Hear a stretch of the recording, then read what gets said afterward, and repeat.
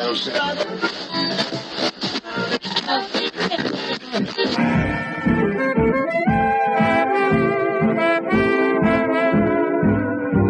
is the Relic Radio Show, old-time radio entertainment still standing the test of time, from relicradio.com.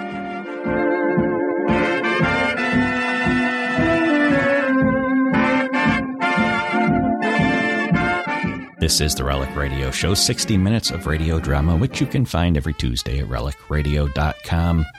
First story this week comes from I Love Adventure. We'll hear the $100 Million Manhunt, their story from May 23rd, 1948. After that, it's Suspense and Melody and Dreams, their episode from December 29th, 1952. International Incident Number 5.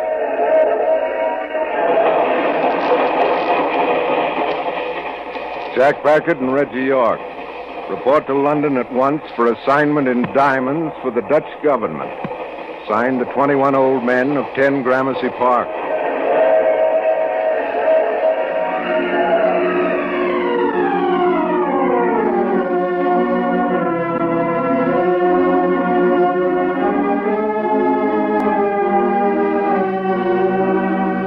I Love Adventure.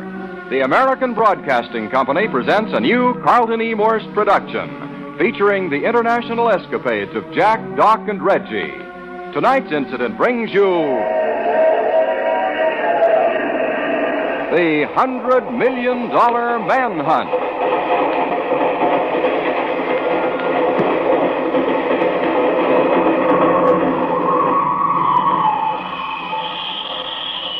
All right, Cappy. 10 Gramercy Park and step on it.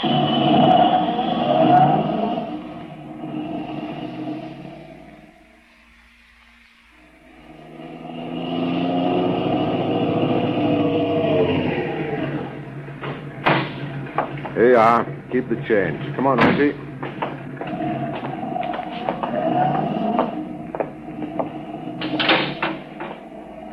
Back again, Mr. Packard and Mr. York. Good morning. Back again, and a nice day for it. It is indeed, sir. Won't you go right into the great reception hall? Are the old boys waiting for us? I believe they are, Mr. York.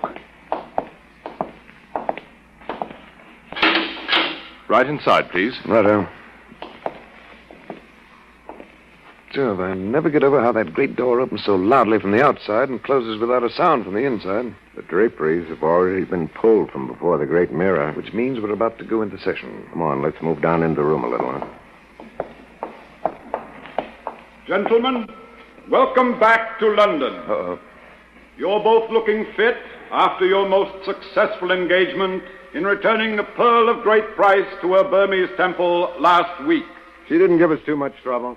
I hope you'll have the same to report after today's assignment. But first, one word about your old ally, Doc Long. I say, you have word of him? A rumor has come into our possession that Doc Long is somewhere along the outer Mongolian border. Then the red-headed Texan's still alive. There seems to be that possibility. We will continue to follow up our lead. Now then, a matter of great concern to the Dutch nation has suddenly come to a head. I will let Meneer Van Huygens, our Holland representative, give you your orders.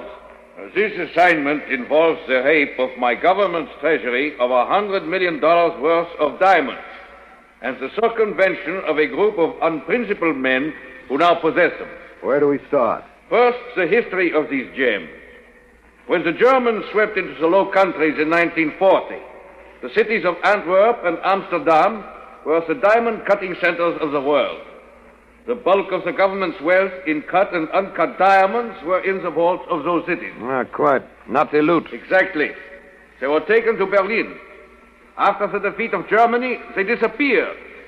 $100 million in diamonds gone. You have a trace of them now? Perhaps. At least we have a clue. To intercept and recover them is your assignment. Thank you, Dr. Van Huygens. Gentlemen, you have 1 hour in which to board the American transatlantic stratoliner for Paramaribo, Dutch Guiana. You will pose as James Perry and Albert Young, businessmen looking for mahogany. At the Amsterdam Hotel in Paramaribo, you will be awaited by a trustworthy agent. Further instructions will come from him. So, that's Guyana, of all places. That's all? That is all, except this. Yours is a most dangerous and urgent mission.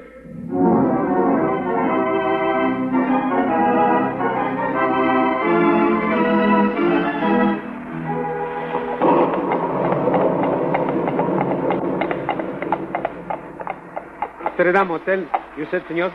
That's right, driver. Is this it? Si, senor. I will bring in your luggage. You better nip in fast, Jack. Do you suppose this is a sample of the climate? There you go.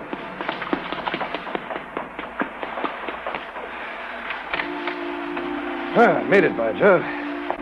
You know, if somebody'd break a bottle of champagne over my head, I'd be launched. Oh, see. This isn't half bad. After that trip from the docks, music in the lounge and all that. Senores? Perry's my name. This is Mr. Young. Oh, si. We received your wireless.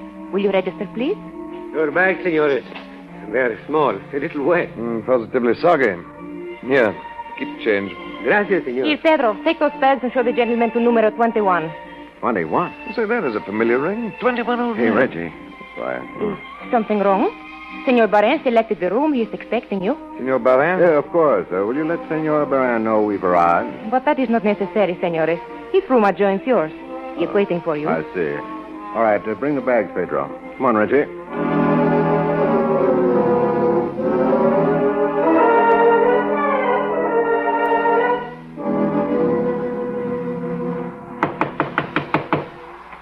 Still no answer?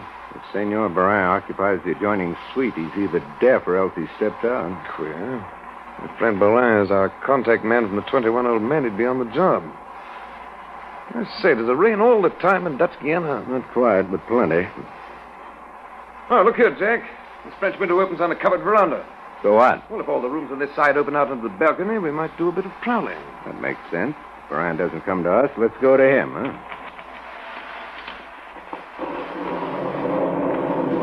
Sure, how the heavens do open up. Here it is. Same type of French window as our room. And it's unlocked. Let's go in. Close the door. Hey, Reggie. Reggie, come here. What now? Oh, look here. Dead. Very dead. Knife when his back was turned. Do you suppose this is Barin? Who else? Now, who gives us our instructions? Hey, don't take out your gun, but back me up. I do. Oh, I have made a mistake. I say, a little French dame. No mistake if you were looking for Mr. Baran's room. Oh, no, you don't. Monsieur, let me go. If you're a friend of Baran's, we want to talk to you. Come inside. Let me go, please, monsieur. Say, skittish, isn't she? Take it easy. If you're a friend of Baran's, we want some information. You are hurting my wrist. Please, monsieur. Take a look on the floor over there. Oh, mon Dieu. He is hurt. He's dead. Oh, then already I'm too late. You came to warn him? You know who knifed him in the back? Oh, no, monsieur. How do I know you are friends of his, monsieur? We came here to meet him. Were the men he was expecting? The men from London? Yes, tell me, are you... Oh, thank le bon Dieu, you are here, monsieur. And tell us what's going on here. No, not here. I must go. I shall be missed. Not so fast. Go where? Who'll miss you? Please, monsieur, I must hurry. Come at 9 o'clock tonight to the Leiden Cafe. 9 o'clock for certain. Now, just a minute. Ow! Stop her, Reggie! Oh, sorry, Jack. She was too quick for me. What happened? She sank her fangs into my hand. I say, Jack, do you think there is such a place as the Leiden Cafe? And why 9 o'clock?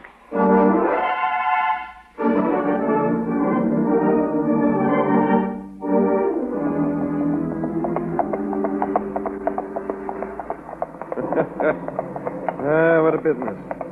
Rain down our necks, police in our hair, and our contact man dead of knife poisoning. Dutch police were very decent. But not very helpful. I say, Jack, we're way out of town. The Leiden must be a Dutch Guiana version of an American roadhouse. Police said it was out of town on the edge of some river. We've been following a river for some time. We're completely out of touch with civilization. Why, say, there are lights on the left. Yeah, we're turning in. Just right. Still a couple of minutes of 9. This is the place, senores. The Leiden. Here you are, driver. Gracias, senor. Come on, Reggie. Let's get in out of this rain.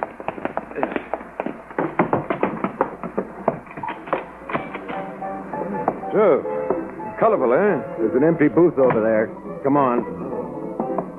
Jack, did you ever see such a conglomeration of races? A little bit of everything. Even an Indian. What's funny about that? They owned this country once. No, I mean an East Indian, a Hindu. High caste, too. Over there with the turban. Oh, yeah. Oh, a handsome Johnny, too. Nothing handsome about the rest of them. Jack, I think we've been had. Yeah, doesn't look too good. Oh, here comes a waiter. Looks more like a footpad. What'll it be, mates? Gin and tonic for me. Just bring me tonic water. This ain't no tourist dump, mates. Or maybe you're waiting for somebody. Oh, no. Why? Nothing? Nothing at all, mates. Be right with you. Listen, Reggie. Either this is a trap or something's gone wrong. There's certainly no sign of our French girl. If it comes to a row, we'll shoot out those hanging lamps. We'll have a chance in the dark. Half a dozen of the boys have moved in between us and the door. There's another door. They're at the other end of the bar. Now, say, Jack, we can get behind the bar at this end if we have to. Let the boys slug it out among themselves in the dark. But don't get separated. No fear. Now, here come the drinks. Here you are, mates. Thanks. Here you are. Keep your money. This here's on the house. What do you mean, on the house? It means you're our blinking guest. Till the boss gets here. That's what I mean. Oh, I see. What do you think of that, Reggie? Here's what I think of it. That takes care of the light there. Hey, Reggie, are you with me? Right behind you, old boy. Keep going. Duck down. Here we go behind the bar. Hey, what the place? Interference, Jack? All right, Reggie. That was the bartender. Listen to those blighters slugging each other out there in the dark. Here's the door.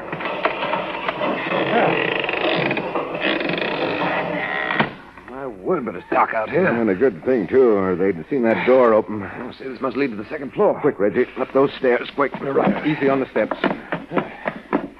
Where now, old boy? Like running about inside a coal bin. Anywhere except into that lighted room at the end of the hall. Here. Let's try this one. Close the door softly, Reggie. Though I'd like to get my hands on that little French girlfriend we were to meet here. She certainly led us into a trap. The window shades seem to be drawn. Maybe we could use a little light, huh? See where we are. Here's the light switch. Good. Yeah, that's better. Hey, Reggie, Look here. by Jove, the French girl. Trussed up and gagged. Untie her, Reg, while I take off the gag. There. Oh, monsieur, you? Oh, mon Dieu, this is a miracle. You are alive. There. Here, let me help you. Oh, merci. Maybe I owe you an apology after all, mademoiselle. Madame, monsieur. Madame Barin. Barin? He was your husband? Oui. I have worked with him from the beginning. Somehow the enemy found out, and The enemy? there is a group of international gangsters. They killed my husband, now they tie me up. No wonder you didn't keep your appointment. And you know what we came here to find out from your husband? Oui, monsieur. But of course. Do you know your way around this rabbit warren, a place where we can hide out or at least get away safely? Oui, monsieur. But we must hurry. What you seek is here, in this place. And if we fail, it will be gone forever.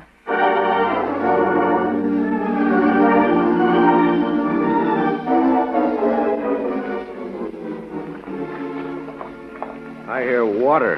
Is that the river? Oui, monsieur. I have brought you underground to the boathouse. The river is behind the cafe. There's a boat landing outside. A perfect hideout. Oh, I say, it stopped raining for a change. Okay, now bring us up to date quickly, madame. Please. Not madame. I am Emily to all you are my friends. Well, that's us. Friends of all beautiful women. Hey, cut it out, Reggie. Emily, what's the story? You saw the Hindu in the cafe? Yeah, we saw him. They call him Your Highness. I think that man killed my husband. What makes you think so? Always my husband used to say to me wherever we were. In Berlin, in Marseille, in Tunis, Tangier, Algiers. Everywhere he said, Emily, ma chérie, someday India will come to us, or we will go to India. When that happens, it will be the end of the trail. That fits. Reggie, now it's beginning to make sense. What is? India diamonds. There's only one place in the world where $100 million in diamonds could be sold and disappear forever, and Baran knew it. By Jove. India.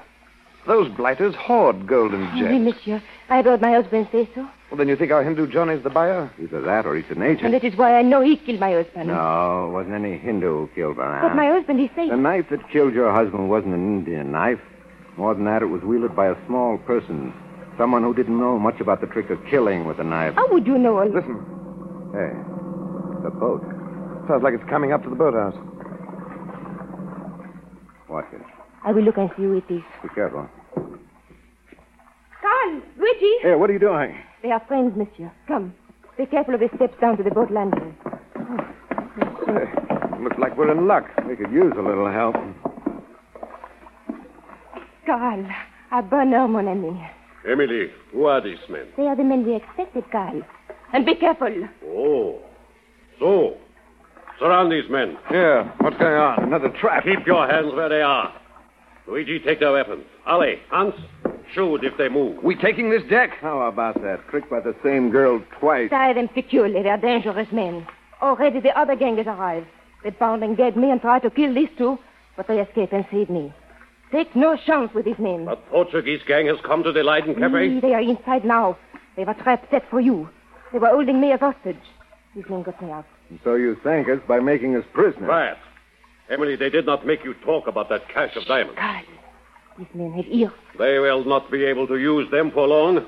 Hans, Ali. Yeah. Load these men into the boat. You're quite a girl, Emily. You are nothing to me. Quiet. Load these men into the boat. Take them up the river. Feed them to the piranhas. Yeah, food for the fish.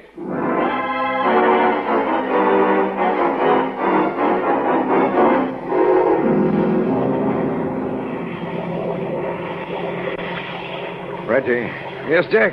you're lying on my feet. Oh, sorry, old boy. So dark I can't tell where I'm lying. Still tied up tight as ever. I can't move a muscle. Between the ropes and the bilge water in the bottom of this tub, I'm doing rather badly. Can you feel my right foot when I move it? Yeah, right in the small of my back. See if you can reach it with your fingers. There's a safety razor blade slipped in between the sole. Well, they're all for old razor blades. Why don't I think of things like that? Never mind that. Do you feel it? Just a moment. There. You got it? I have indeed. Roll over here, back to back. Maybe you can cut my wrists free. Right. Hey, hold it. Quiet down there. Keep sawing, but keep it quiet. It's going to take a minute. Hey, Jack, what's this piranha business? What about him? Well, that chef Carl, he said throw us to the piranhas. Oh, devilish little fish about the size of sardines. Millions of them in these South American rivers. Most voracious animal alive. Anything falls in the river and the piranhas swarm like flies. Clean an animal or a man to the bone in 60 seconds. Happy little critters, aren't they? Hey, how you coming? They're slowing down. Any luck? Just around the next bend in the river, Hans. That'll be far enough. Try now, old boy. A little more, Reggie. How's that? I got it. Give me the razor blade. Now these ropes on my ankles. Now for you. This is good enough. Throw over the anchor. That's it. Now my legs. There. Now come on, you blighters. Lie still and lay you down in the cockpit, Reggie. Play possum. Come on, Hans. All board with them. Yeah, time to feed the fish. Now, Reggie. With pleasure. Well, that's one of them. And here's number 2. Oh, Jack, that second man didn't try out. He couldn't. He was knocked cold. I tried to catch him, but he went over the side. Listen to those fish piping. I'm glad it's dark. It wouldn't be a pretty sight. I say, Jack, come on, let's get out of here. This place gives me the willies. I'll get the motor and head back downstream.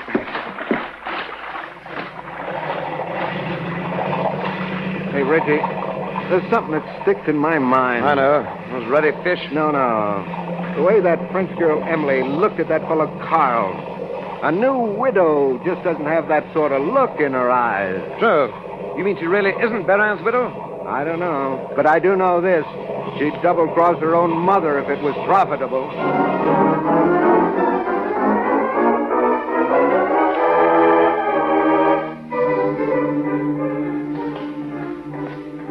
Well, here we are back at our jolly old hotel. Looks better in the sunshine. What now? Well, we start all over again. This is where we came in. Hello, new girl at the room clerk's desk. Pretty, too. I'll take care of that department. You relax. Listen to the man. Si, senores. What may I do for you, please? That comes later. May we have the key to our room? You are registered here? Perry's my name. This is Mr. Young. Si. We were expecting you. But you will have to register, please. We've already registered. Early last night, room 21. Oh, I will see. There is no record, senores. But that's queer. Perry and Young, room 21. Perry, Young, Hello, who are you? Name is Malcolm. Where have you been all night? Mom, but I've been fair worried about you. Come upstairs. Just a minute. This is another trap You're right to be suspicious, but perhaps these credentials will satisfy you. I don't know. I should think so. All right, we'll go up with you, Mr. Malcolm.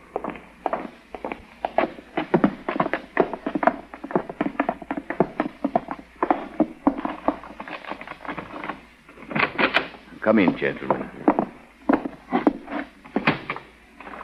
Well, say, Jack, that's our luggage. Aye, I had it brought in here, hoping against hope you'd be back. You had a bad bet most of the time. Look here, Malcolm. If you're the man the 21 old men sent us down here to contact, why was Barin waiting for us? Well, apparently the Barins intercepted the 21 old men's wireless and arranged to dispose of you under my nose. The Barin? Then the French girl was his wife. Emily? Aye, she's Barin's widow. Either she or Barin himself must have intercepted the radiogram today. By Jove, I remember now. That girl clerk at the desk last night. What about her? Well, not the same one who's on duty now. She wore dark glasses, had a funny hairdo, kept her head down. That must have been Emily, faking Spanish. I thought she looked familiar, but I couldn't place her. It was Emily. That's why we were never registered. That explains it. Emily pretended to check you in and then destroyed the registration card. You were just meant to vanish. What kind of hotel management is that? This is South America, Mr. Packard. Everything is pretty sketchy. Anyway, by the time I learned you were here, you had gone out to the Leiden Roadhouse. Hopped into a jeep and went out there. The place was a shambles. They did it with their own little hot hands. And you had disappeared. My orders were strictly against calling in the police. All I could do was wait. But Barin, who killed him? And who are the Barins? I can only answer one of those questions. The Barins own the Leiden. They built it 3 years ago. No wonder Emily knew the secret passage. The Leiden holds many secrets. Among them, the hiding place of the stolen treasure. But you don't know who killed Barin. That is still a mystery. I could make a good guess with you. But who are Carl and Luigi? Those names have any significance to you? Why do you ask that? They arrived at the roadhouse by boat with a dozen plug uglies. They tried to liquidate us. That completes the picture. Carl and Luigi are the other members of the original Barin gang. They are the men who smuggled the $100 million loot out of Berlin. And there must be 2 sets of international crooks. That's what Emily meant about a second gang having arrived. Hello, as the Portuguese gang arrived in the sea. Yeah, they tied up Emily at the roadhouse and laid a trap for Carl and the rest of the Barin boys. You know, there seem to be international hoodlums under every rock these days. What about the Hindu, Malcolm? Emily called him His Highness. I trailed him and Barin here from Spain. I knew eventually they'd lead me to the diamonds. That was when I cabled 10 Gramercy Park for help. His Highness is able to buy $100 million worth of diamonds? Not only able, but eager. Probably willing to deal with whichever gang ends up with the stone, huh? Hey, did you say you have a Jeep, Malcolm? I have that. And come along. We've wasted enough time. Where now, Jack? Back to the Leiden. Back to the battlefront, men. Let's have at 'em.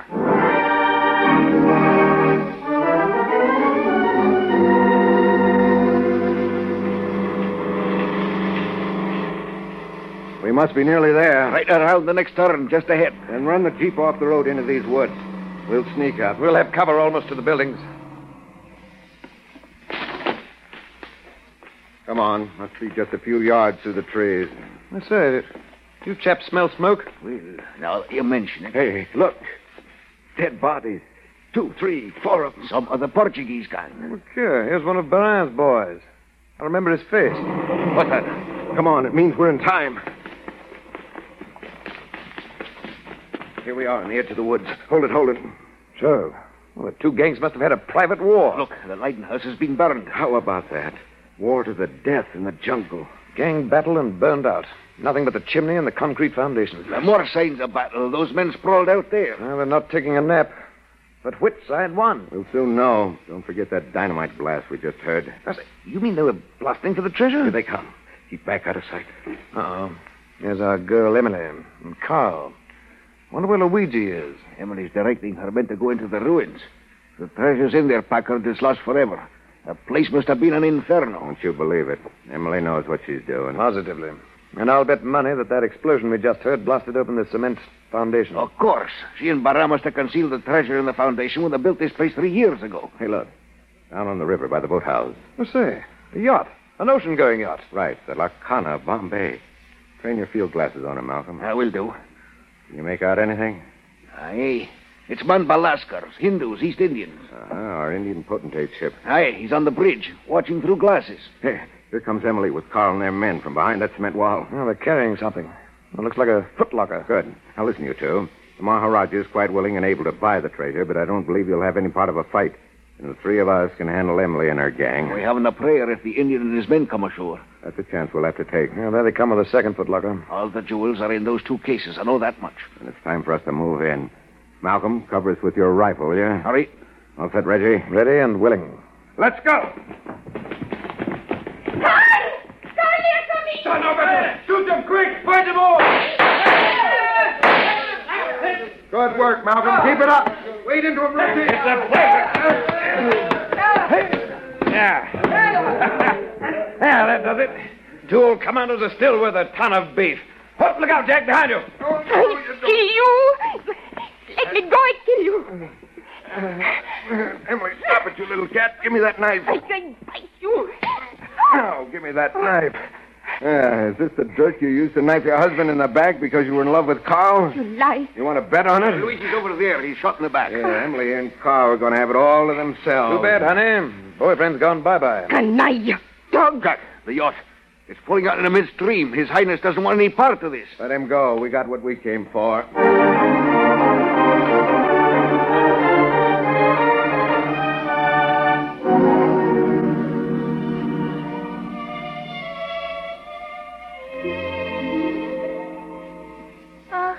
Senor Packard, you are giving me much pleasure this evening. Yeah, that's my line. So? Sure, always let the man be the first to say he's grateful. But you are so brave. So very much a man. How is a girl going to keep still when her heart sends the words to her lips? Look, are you sure you're only the desk clerk at the Amsterdam Hotel here in Paramaribo? You do not think so? You're much too pretty and much too facile with your pretty words. You could do better than being a receptionist. Oh, you will take me with you? Well, But a man who has captured international gangsters and have saved $100 million worth of diamonds, you can do anything. Is that so now? See, you could take me to the Riviera and make me a very glamorous woman. Or you could take me to Hollywood and make me a beautiful movie actress. Now, just a minute. But you say yourself that I should not hide away down here in Paramaribo. But I'm a man about the world, not a Hollywood agent. Ah, senor, you do this one little thing for Oh, me. hello, Jack, old boy. Oh, Reggie, where'd you pop from? Here, sit down. No, send him away. I say, is that polite? Here, sit down. Well, matter of fact, can't do it. Here, read this cablegram. What's the matter now? Please, you will take me with you. Uh-oh. Jack Packard and Reggie York.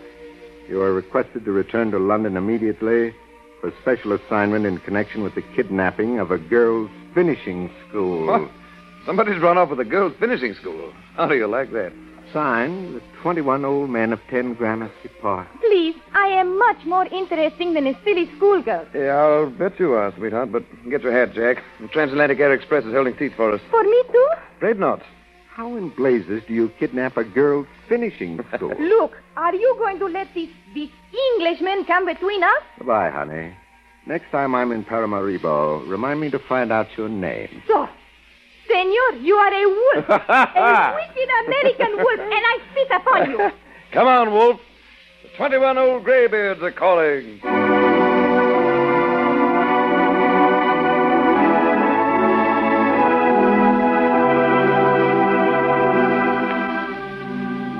You have just heard I Love Adventure, a new Carlton E. Morse production featuring Michael Repetto as Jack Packard and Tom Collins as Reggie York. Next week brings International Incident number 6, entitled The Girls' Finishing School Kidnapping, an affair ranging from the Adriatic to the mountain fastness of Tibet. This evening, the spokesman was played by Everett Glass, Van Huygens by Louis Van Ruten, Emily by Lillian Bayot. Don Morrison played the Mexican. Lal Chan Mera was Ali. Dan O'Herlihy was the Cockney waiter. Alma Lawton was the Spanish room clerk. And Russell Thorson played Carl. The $100 Million Manhunt was written by Carlton E. Morse with John Paul Schofield. Organ music and effects by Rex Corey. Your announcer, Dresser Dahlstedt.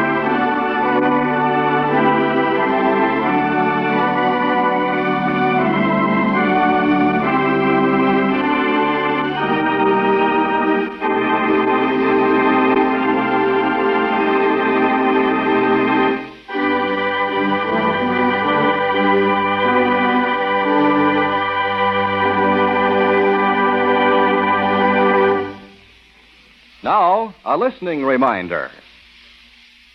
The clock ticked off 30 minutes of mystery and suspense as it brings you next another unforgettable story.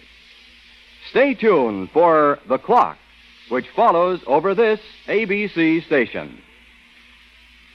This is ABC, the American Broadcasting Company.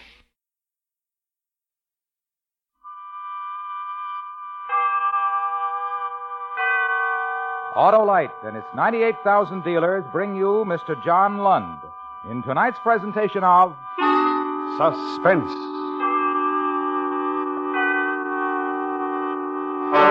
Tonight, Autolite presents a story from your morning newspaper, the dramatic expose of narcotics peddling among teenagers, as reported in Melody in Dreams.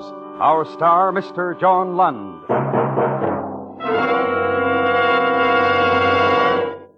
Well, Harlow, 1952 was a pretty good year. Pretty good? Why, Hap, they just don't come any better than complete electrical systems designed and built by Autolite for manufacturers of many leading makes of our finest cars, trucks, and tractors. All units, including the generator, starting motor, distributor, and coil, spark plugs, and batteries, are engineered to give the finest performance money can buy. My car's Autolite equipped, Harlow. Millions are, Hap, because Autolite electrical systems have been used as original equipment ever since 1911, when Autolite developed the first 6-volt 2-unit electrical system for the industry.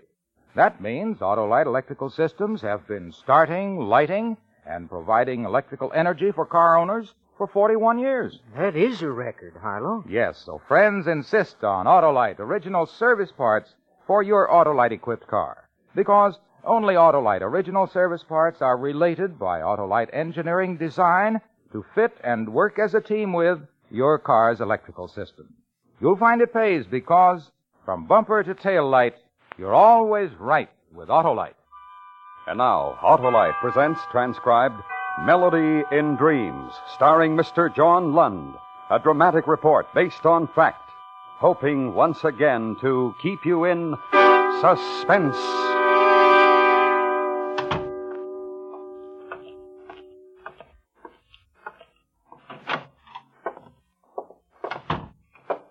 Hi, Lieutenant. Where's Shank? He's in the other office on the telephone. Thanks. Right, Mr. Graff. Yes, sir. I have the address. We'll try to get out there as soon as we can. Keep the girl there. Yes, sir. Oh, hi, Chris. What was it, Lou? Might be the lead. Huh. Fat chance. There's a guy named Graff, Walter Graff. He lives out on South Tyburn. He found a cache of marijuana cigarettes hidden in an old coffee can in his daughter's bedroom. How old is the girl? All of 16. She nearly went hysterical when the old man confronted her with a can with the cigarettes. Yeah, they all do. This kid's throwing convulsions. Huh. Old man must be a funny character. Can you imagine?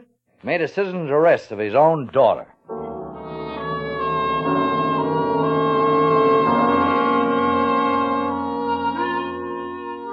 For almost 6 months, the Narcotics Division had been trying to find the leak. The hole through which an estimated $70,000 worth of drugs was being passed to high school kids monthly, in the forms of marijuana, opium, and heroin.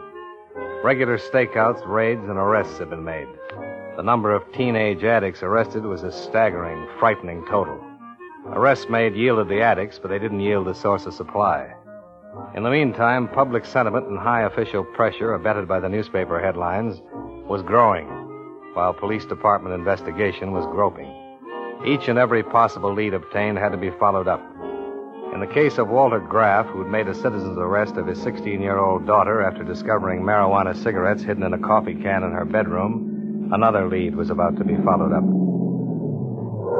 This is the address, Chris. Yeah. Nice old house. Ring the bell. Sure. Well, they don't build them like this anymore. Maybe they don't take the time. Agnes goes for this kind of architect. Yes? Police. Mr. Graff? Oh, yes. Come in. I'm Mr. Graff. Thanks.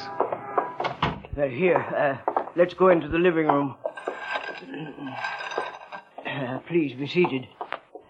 You'll have to excuse the appearance of the house, gentlemen.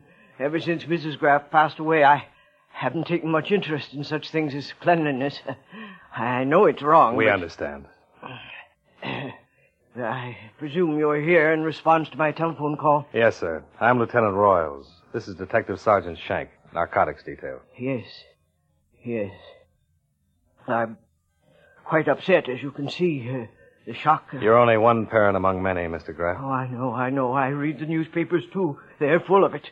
Every day you read about the horrible... When did you discover the coffee can with the cigarettes, Mr. Graff? This morning. Early this morning. You see, I didn't go to work today. I wasn't feeling very good, so I stayed home. It's the first time I've ever been absent. Why did you wait until this evening to report the discovery? Why did I wait until this evening? Yeah. Well, because I couldn't believe it. I simply couldn't believe it. Don't you understand? Joan is my child. How is a father supposed to believe such a terrible thing of his child? We understand. I had to give Joni a chance to deny it, Lieutenant. I had to give her a chance to yell to her papa that she knew nothing about the coffee can and its sinful contents. Did she deny knowing about the can? Deny it? She didn't even try to defend herself. She admitted the guilt. But what hurt most of all was her arrogance. What are you going to do about it, she said to me. I did the only thing I thought was right to do. I called the police. I'm sorry, Mr. Graff. Oh, don't be sorry, Lieutenant Royals. It's a very funny story, and the neighbors will thoroughly enjoy it. Ring around the rosy. Old man Graff arrested his daughter. She's a dope fiend, pocket full of posies. What made you suspect the cigarettes contained marijuana, Mr. Graff? Suspect? How do I know? Well, lots of things. Joan's moods, strange moods. Moods which I can't describe to you because I don't know how. Her friends. Friends? One in particular. Mickey Malone. No good, Lieutenant. I see. Where is the can with the cigarettes, Mr. Graff? One moment.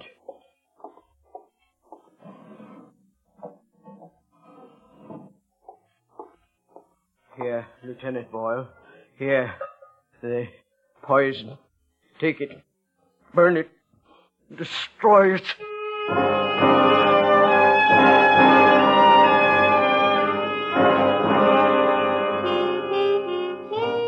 The time was 7:30 when Joan Graff was booked in at police headquarters on a charge of illegal possession of narcotics. The file sheet also listed the name of the arresting citizen, Walter Graff, the girl's own father. Joan was a plain-featured girl, bleached blonde hair, fair skin, narrow hazel eyes, and a slim, slight frame.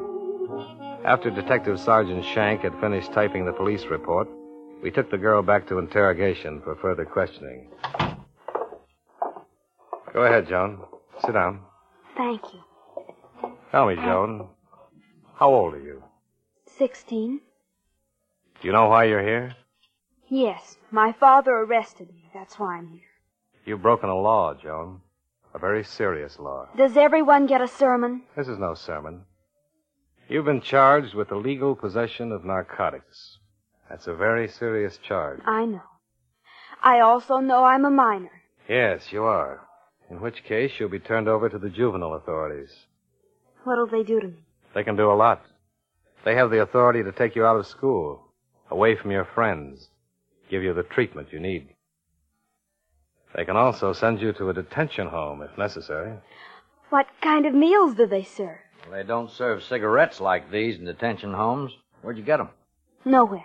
They didn't just happen out of thin air. Where'd you get them? I don't know where I got them. Look, Joan, you've broken a law. You've done something very wrong. But it's not entirely your fault. You're not the real enemy. The real enemy is the person who sold you these cigarettes. And that's the enemy we want. Who was it? Please, I don't remember where I got them. Are you trying to shield somebody, Joan? Is that it? No, it's nobody. I don't know.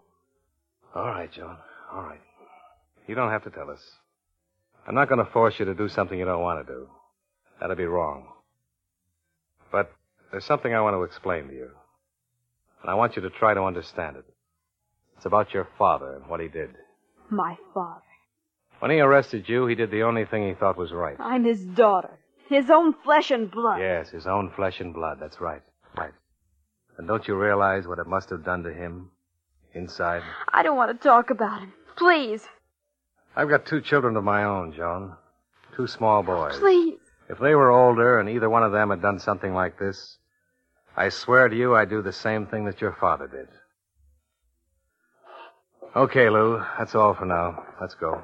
Lieutenant. Yes? Lieutenant, I'll tell you. I'll tell you where I got the cigarettes. All right, tell me. From Nicky.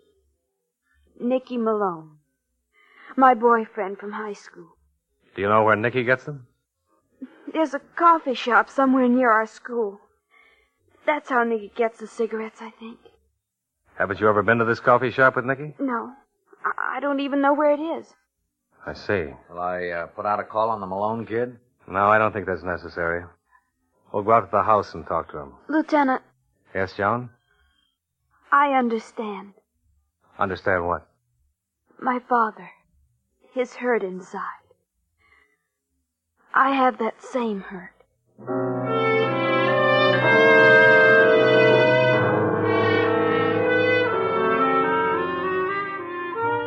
Joan Graff volunteered the address of her high school boyfriend, Nicky Malone. Detective Sergeant Shank made arrangements for the girl to be turned over to the juvenile authorities pending further investigation, and then we went out to question Nicky Malone. The address the girl had given us turned out to be located in a rundown section of the city. 763 was a white single-frame house badly in need of repairs. The shades were drawn, but a dim light inside indicated someone was at home. Want to knock? Sure.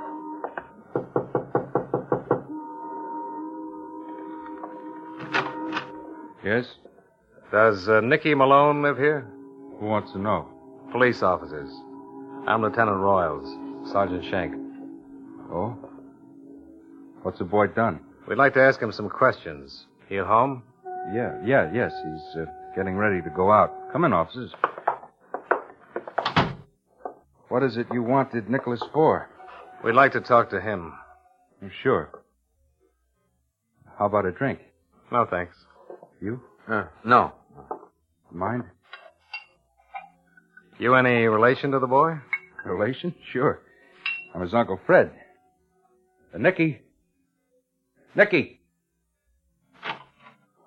Yeah? What do you want? What's the matter? These are policemen, Nicky. They want to talk to you. Right? That's right. Policeman? What do you want to talk to me about? It's about your sideline at high school. Beats me. What kind of a sideline you guys talking about? Narcotics? You guys must be crazy. You know what we're talking about. I do. Nicholas, maybe Listen to these guys, Unc. Shake him down, Lou. Hey, what is this? Routine, Nicky. Come on, empty your pockets. What? I said empty your pockets. Oh, for the Come on. Oh. There. That's what I got in my pockets. A jackknife, a handkerchief, some change, and a billfold. Go on, bite the quarter. Maybe you'll get a kick. You're pretty funny, son. Where's your room? You saw me come out the door. Want to take a look, Lou?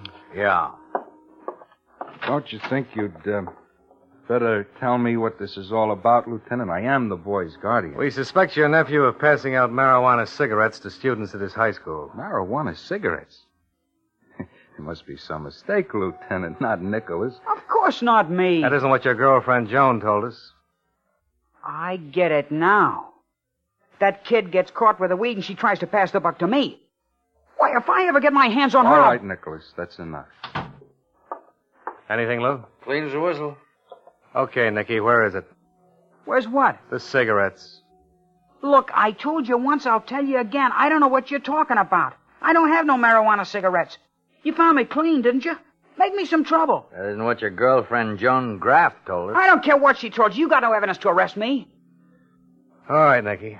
That's all for now. Come on, Lou.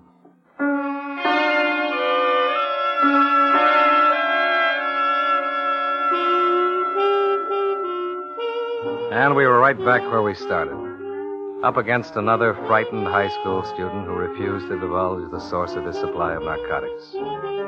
We didn't have any physical evidence on Nicky Malone, but we did believe that the young girl had been telling the truth.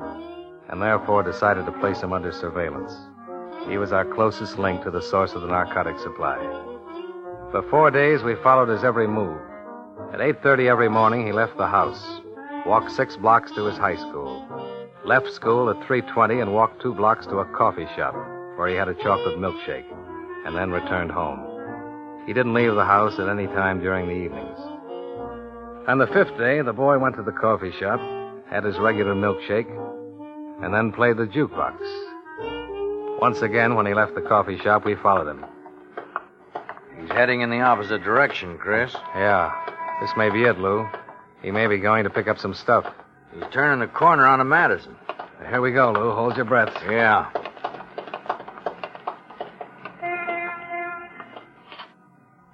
Huh. Pretty bright kid, huh, Chris? Yeah. If we're right about him, we've got nothing but trouble. He's disappeared.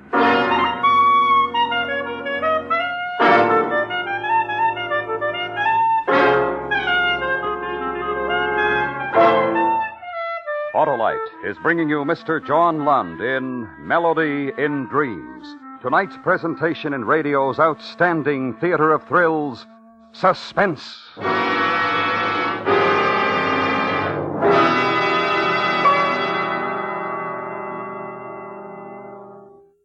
Any New Year's resolutions, Harlow? 2 mighty important ones to help car owners everywhere, Hap. Oh, how, Harlow? Why, by reminding them that their car's electrical system works like a beaver every second their engine runs, and it provides energy for starting, sounding the horn, lights, heater, radio, electric windshield wiper, and cigarette lighter. Autolite makes complete electrical systems used as original equipment on many leading makes of our finest cars, trucks, and tractors. Right you are, Hap, and that's why my second resolution is to tell car owners to treat the important electrical system of their car to a periodic checkup for top performance at all times. Good advice, Harlow. Right. So, friends, have your car's electrical system checked by experts. Your nearest authorized Autolite service station has specialized equipment to service all makes of cars.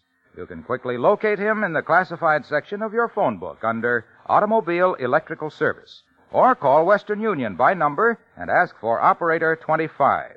And remember, from bumper to tail light, you're always right with Autolite.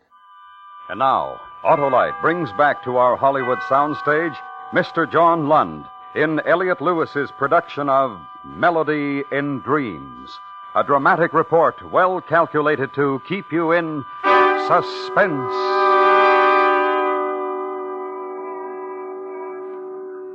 Right out from under our noses. How's it possible? Like I said, Chris, bright boy. Must have known he was being followed. Oh, of course he did. Lots of nerve. The law on his tail, and he still does business. Yeah. Well, he's got to go home sometime. That's right, Lou. He's got to go home sometime. And that's where he's going to find us.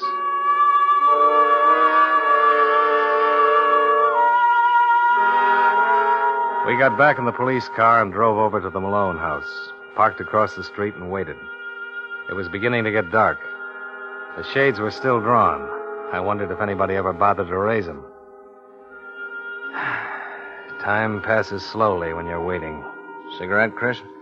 No, my mouth feels like an oven now. Somebody's home. Probably his polite uncle. Funny guy. Wonder what he does for a living. Oh, I saw a lot of music sheets laying around. Probably in the business. Hey. What? Thought I saw something moving in the driveway. Shadow. Might be the kid. Let's go.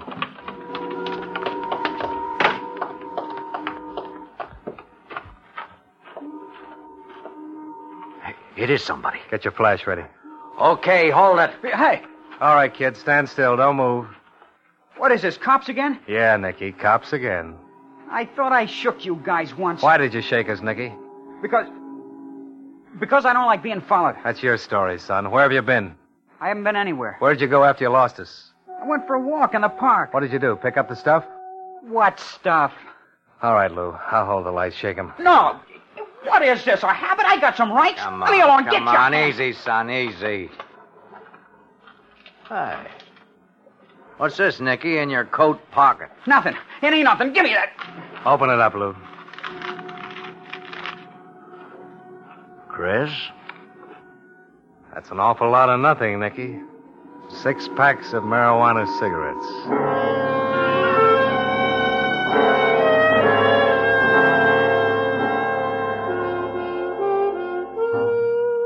We booked the boy down at police headquarters on a charge of illegal possession of narcotics.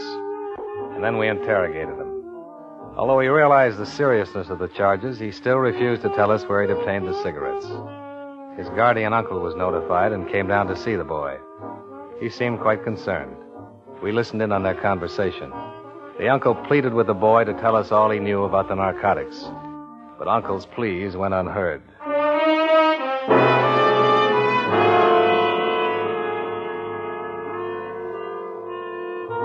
A few days later, I decided to bring Nicky Malone and Joan Graff together, face to face. I didn't know what I hoped to learn. Maybe nothing. Maybe something in a moment of temper. On the morning of December 21st, the young boy and girl were brought to my office. Sit right over there, Nicky. Thanks. Well? Wouldn't you like to say hello to Joan? Hello, Nicky. Know any more good stories, policeman? Nicky, I'm so scared. Scared of what? This whole thing, it's so terrible. She's right, Nicky. Something like this can ruin your whole life. Don't you realize that? Oh, stop with a sermon, will you?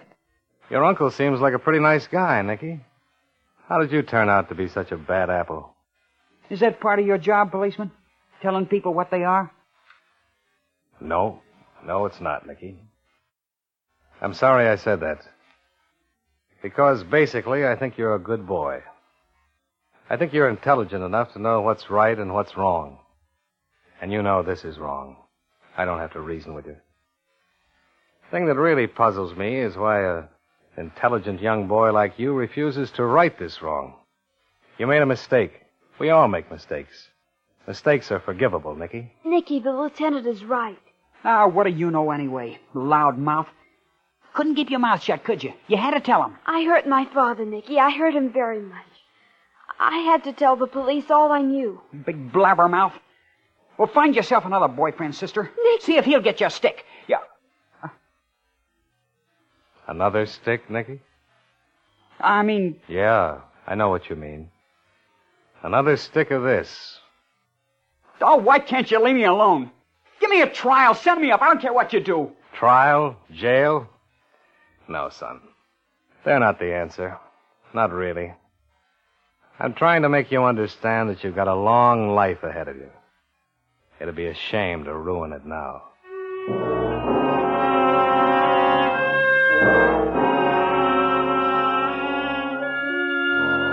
Our last chance, then. Stake out the coffee shop. For 4 days, Detective Shank and myself kept it under surveillance. The evening of December 29th, I walked into the coffee shop to relieve Detective Shank. It was 10 minutes to 7. Lou? Hi, Chris. Don't look so sour. Go home and get some sleep. You gonna sit it out? Yeah, a couple hours, maybe. I'll sit around with you for a while. How about a cup of coffee? Yeah, I'm up to here, no thanks. Anything? No, nothing. Just stares from the guy who owns this place. He keeps leering. If you want me to stick around, go play a record on the jukebox. Here's a dime.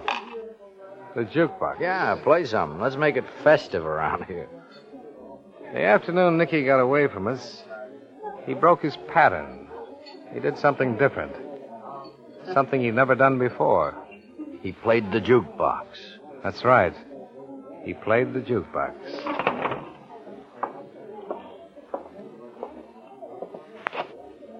Billy May, wish you were here. Broken. Oh.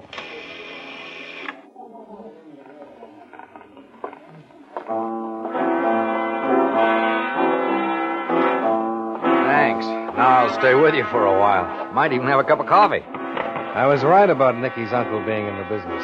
What? This is his record. He wrote the tune. He's playing it. Whoa. What do you know? The guy's a celebrity. So that's what he does. Lou, the night we picked up the Malone kid, we thought he was coming home with his stuff, right? Yeah. We couldn't see it. It was too dark. But what if it was the other way around?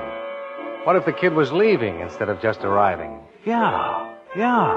We've come in here for 4 days straight, That record wasn't on the machine. The day that the kid disappeared, he played the machine. Come on. Let's talk to the guy at the counter. You the owner, mister? Yeah, I'm the owner. Police officers. Police? Oh, hey, now, what? Don't get excited. Just want to ask you a few questions. Well, sure, officers, anything. There's a new record on that machine by a Freddie Malone. Oh, yeah, him. I know him. Nice guy. Nice guy? Yeah, every week he comes in, slips me a 10. Slips you a 10? Yeah, to put his record on the machine. Says even if it does cost him dough, he wants to push it. It's a nice tune, Melody and Dreams.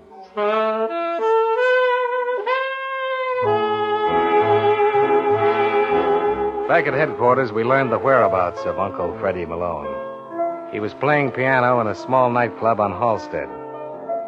The place was crowded with people when we got there. In a corner off to the right was a platform. And on the platform at the piano sat Freddie Malone. Think there'll be any trouble, Chris? I doubt it, Lou. He's not the type. Hello, Mr. Malone. Hello, police officers. You have a request? Yeah. Melody and Dreams. It's one of my favorites. That's no surprise. It was wrong, huh? Real wrong. A lot of poor, innocent kids, Mr. Malone. Real wrong. Poor, innocent kids. We still don't know how the record figured in. That was how Nicky notified the other kids he was ready to pass the stuff. And the night we caught him? He was leaving the house. He was on his way out to make delivery. Poor kid. Try to protect me. Yeah. Someday I'll do something for him. Maybe. Shall we go? The manager won't like it if I don't stick around. It's going to be a big night. Can't stick around, huh? Not tonight, Mr. Malone. Let's go.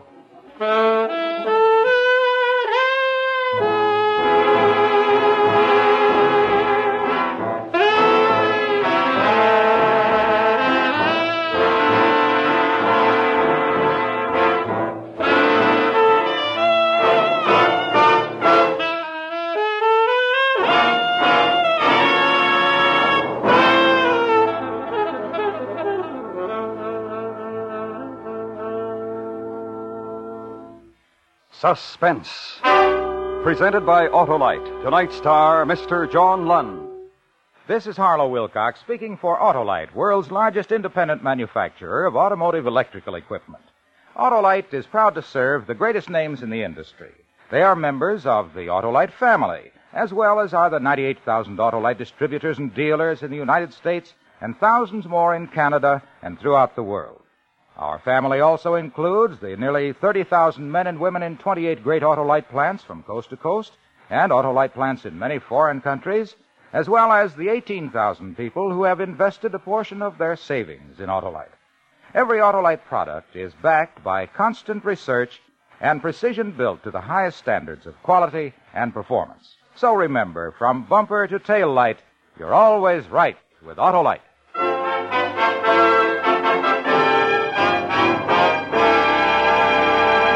In the next 2 weeks, we will attempt to solve one of the most famous of all literary puzzles as we present Charles Dickens' unfinished novel, The Mystery of Edwin Drood. Our star, Mr. Herbert Marshall. And it begins next week on Suspense. Suspense is produced and directed by Elliot Lewis, with music composed by Lucian Morowick and conducted by Lud Gluskin. Portions of the program were transcribed. Melody and Dreams was written for Suspense by Richard George Petticini. In tonight's story, Ann Whitfield was heard as Joan and Sam Edwards as Nicky. Featured in the cast were Shep Menken, Howard McNear, Joseph Kearns, and Junius Matthews. This is Harlow Wilcox again. When we meet next week, it will also be next year. And so, Autolite and all of us here on Suspense sincerely wish each of you a very happy 1953. Good night. This is the CBS Radio Network.